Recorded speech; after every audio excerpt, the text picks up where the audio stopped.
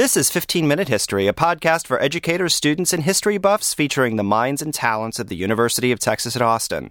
15-Minute History is a partnership of Not Even Past and Hemispheres in the College of Liberal Arts at UT Austin.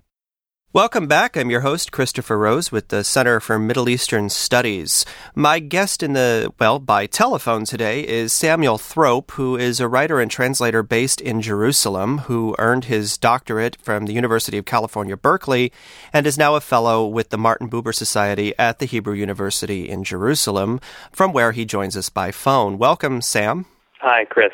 Nice to be here. So today we're going to be talking about a book that you just translated into English from Persian, written by the Iranian intellectual Jalali Ahmed, about his visit to Israel in the early 1960s, which I think is going to be fascinating to a lot of our listeners who may think of Iran and Israel as polar opposites. So can you tell us more about the relationship between Israel and Iran when he came to visit? Sure. Like you mentioned, people today think of Iran and Israel as being natural enemies. But in the 60s, and right up until the Islamic Revolution in 1979, Israel and Iran had actually quite close relations. When the State of Israel was founded in 1948, Iran, or at least the ruling class of Iran at the time, saw itself as a modernizing, Western-aligned country. And that orientation, that aspect of Iranian political culture only grew stronger as Shah Mohammad Reza Pahlavi gained more power within the Iranian government. Israel also saw itself in a similar way, a modern Western-oriented state, and the two had a natural alliance. I mean, they were both also aligned with the United States during the Cold War, so that was another source of alignment for them. Right. So were they actually politically aligned, or was it kind of an informal relationship that they had?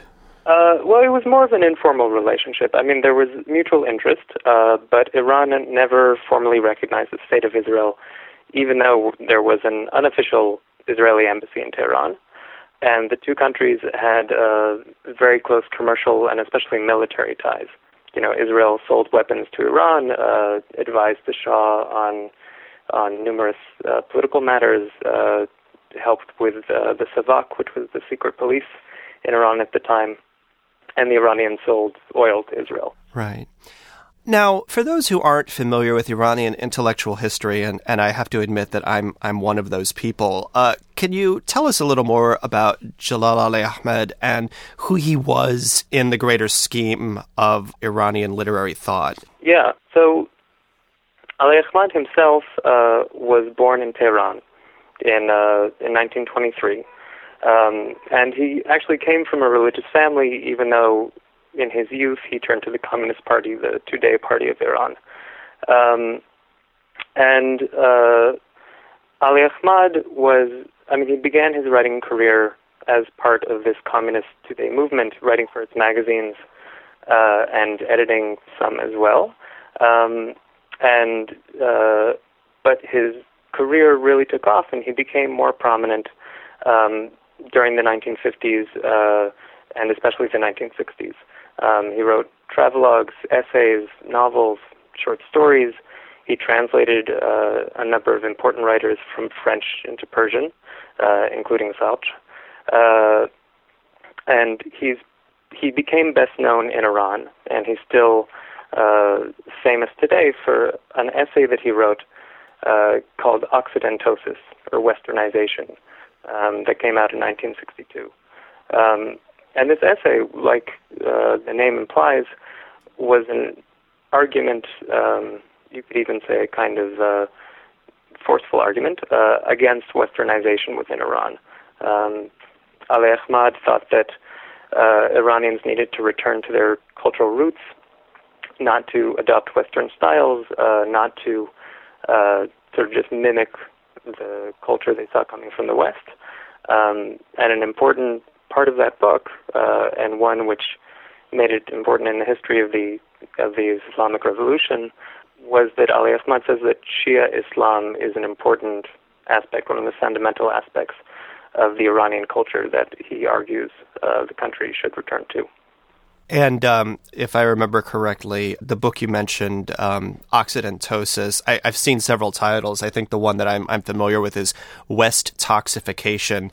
Either way, the title definitely gives the impression that the West is bad. It got a lot of press after the Islamic Revolution in 1979 as sort of a key document that was produced to demonstrate that the Iranians were not big fans of the United States, as I recall. Right. Even Ayatollah Khomeini referred to the Persian equivalent of Occidentosis, this neologism that Ali Ahmad, he wasn't the first to use it, but he was the first to popularize it. So Ayatollah Khomeini used it in his speeches as a way of talking about the new direction the revolution would take. So, out of curiosity, how did you come to discover this book that he had written about Israel, and where did you take that from your discovery to publishing the translation? Well, yeah, it's funny actually. I knew about this book before I knew about the book, so to speak. I first heard about Ali Ahmad's trip to Israel and the book that he wrote a couple of years ago in a lecture at Tel Aviv University. But I had actually studied Ali Ahmad years before in a class at UC Berkeley where I did my PhD. And it took a long time after I first heard about Ali Ahmad's trip to Israel and began reading more widely in what he had written and commentaries on his life and on his importance within Iranian history. Then I made the connection to having studied him, 10 years ago in my first semester of Persian literature. Yeah, and from hearing him in that first lecture in Tel Aviv, as I mentioned, I was so enraptured and curious about what this text could be that I ended up translating a section and then publishing it, and my publisher, Restless, became interested, and they asked me to do the whole thing. Just out of total curiosity, is the book in print in Iran today? Yeah, it absolutely is. Okay. Yeah, the edition that I have is, from 3 or 4 years ago. Ali Ahmad, he's a major writer in 20th century Iranian literature. It's hard to overstate his importance. Right. So all his books are still in print, including this one. Great. So can you explain what brought him to Israel and what he was looking to find there? Again, it's a little hard to wrap your head around the idea of a high-profile Iranian intellectual going to Israel. So what was he doing there? Okay, well, Ali Ahmad's first encounter with Israel, about 20 years before he came on his visit, came in 1948. That was the year that Israel was founded, but in Iran, it was the year of a split within the Two-Day Party, this communist party that I mentioned before, not Stalinist models. And one of the things that he came across was the kibbutz, the Israeli agricultural collectives, which in sort of some ways became a symbol of Israeli socialism and Israeli society when the state was founded. And Ali Ahmad was just really excited and intrigued by this Israeli agricultural experiment. He started to read everything that he could get his hands on about Israel, which I assume was not so much in Tehran in those days. He read the Bible. Also, he read the transcripts of the Nuremberg trials is one thing that he mentions. And over the years, because of this reading and because of this interest, Ali Ahmad also made contact or met members of the Israeli diplomatic mission in Tehran. He doesn't mention this in the book, but we know from other sources, from his letters and from documents in the Israel National Archives, that Ali Ahmad became quite close with some of the Israeli diplomats in Tehran at the time. They were part of the same social group. They would go to meet at parties. They would exchange letters. I don't want to overstate the connection, but Ali Ahmad refers to these diplomats by their first names and is clearly on a friendly basis with them. So his trip, which was an official trip sponsored by the Israeli government, came about because of these connections. At the time, in the early 60s, the Israeli embassy, the unofficial embassy in Tehran, paid for and organized trips for a number of Iranian intellectuals to Israel. Ali Ahmad was just one of them. So after all of this sort of enthusiastic research that he did when he was still in Iran, what was his reaction when he finally made it to Israel? What were his impressions of the country?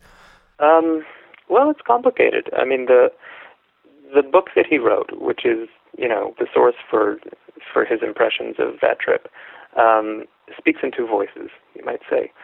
Part of it is very enthusiastic, very pro-Israel is the wrong word, but makes the claim that Israel should be the model for the path that Iran should take.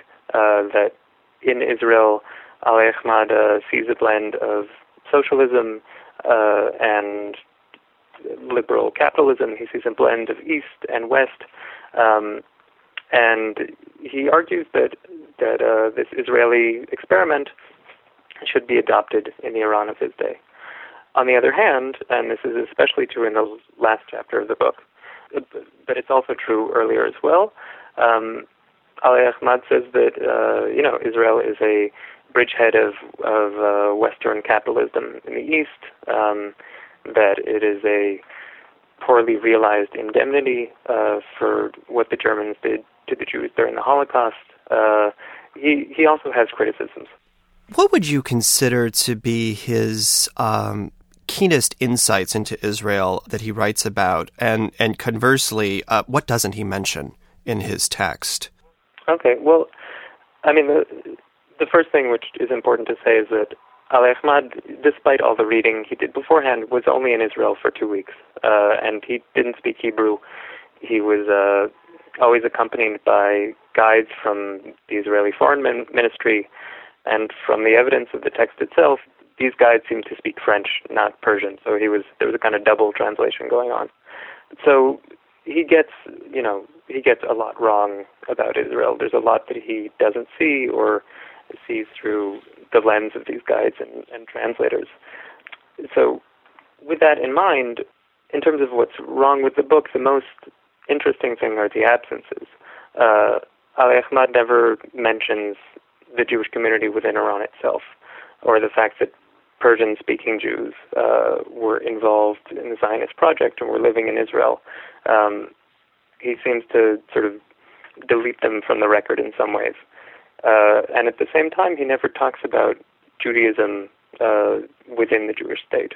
I mean, it's interesting that he's so enthusiastic about the Israeli project, but the Jewish part of Israel or Jewish history are not so much his concern. I think that's partially because he just wasn't so interested in religion in general, but also because in the book he presents himself as an Iranian discovering Israel for the first time, and needs Israel in some ways to be a blank canvas on which he can project his own ideas and his own fantasies about what Israel can mean for the Iran of his day.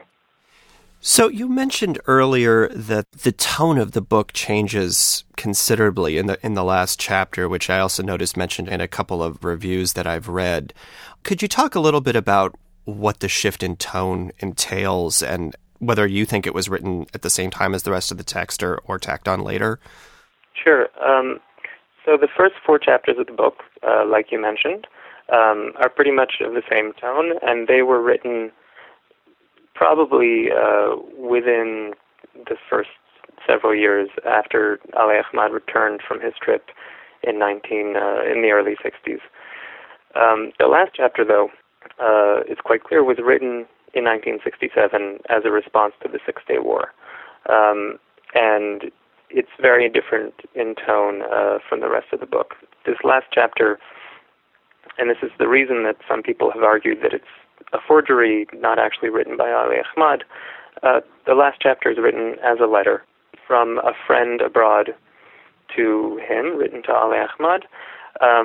And the first part of the book identifies with Israel, is very positive about the Israeli Socialist Project. The last chapter is overwhelmingly negative, even anti-Semitic. I mean, the claim is made that Jews control the newspapers in France, that Jews control the banks, and that's why There was European support for Israel during the Six-Day War. And whereas in the first part of the book there's a great deal of criticism of Israel's Arab neighbors because they were so close to the West and aping Western culture, at least that's what Ali Ahmad claims.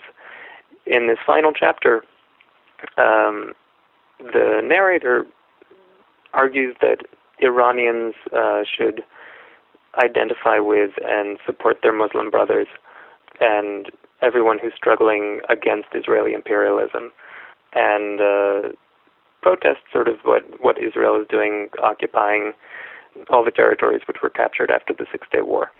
Right. And I know a lot of literary critics have commented on this massive shift in tone toward Israel throughout the region, not just in Iran, but in Arab and Turkish literature as well.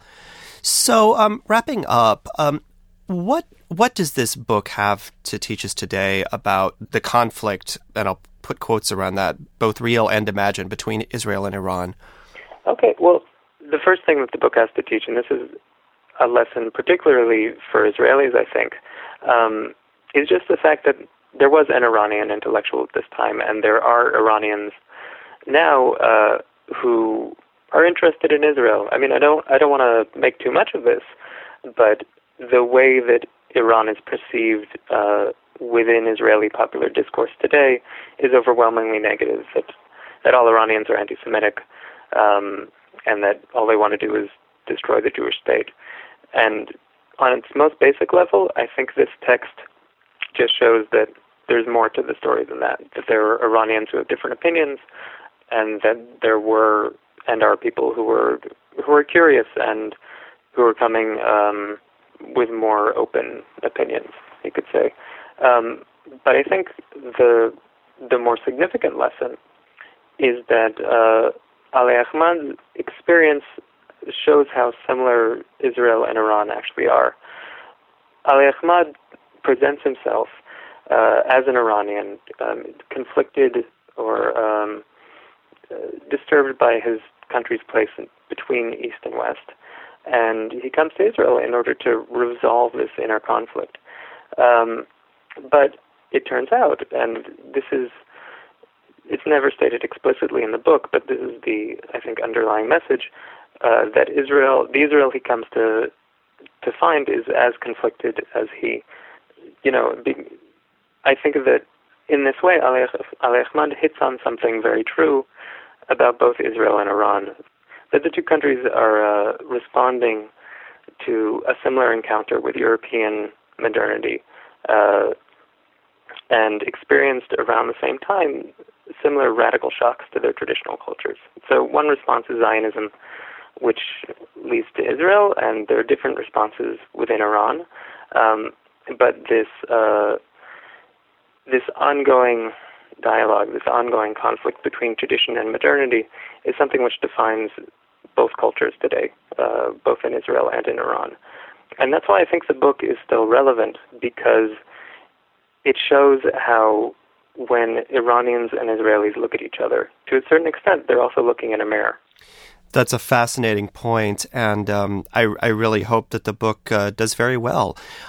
We're just about out of time, Sam. I really want to thank you for joining me by phone and for being part of 15-Minute History. Thanks very much. All right. We'll see you next time, and don't forget you can like us on Facebook and follow us on Twitter. You can find a transcript of this episode, along with supplemental documents, suggestions for further reading, and correlations to this Texas and National Educational Standards for History and Geography on our website, blogs.utexas.edu/15-minute history. That's the numerals 15-minute history. You can also find a link to suggest topics for upcoming episodes. The University of Texas at Austin is a free speech campus. Opinions and viewpoints expressed in episodes of 15-Minute History do not represent the official position of the University of Texas or of any of its colleges or departments. Thanks for listening. We'll see you next time.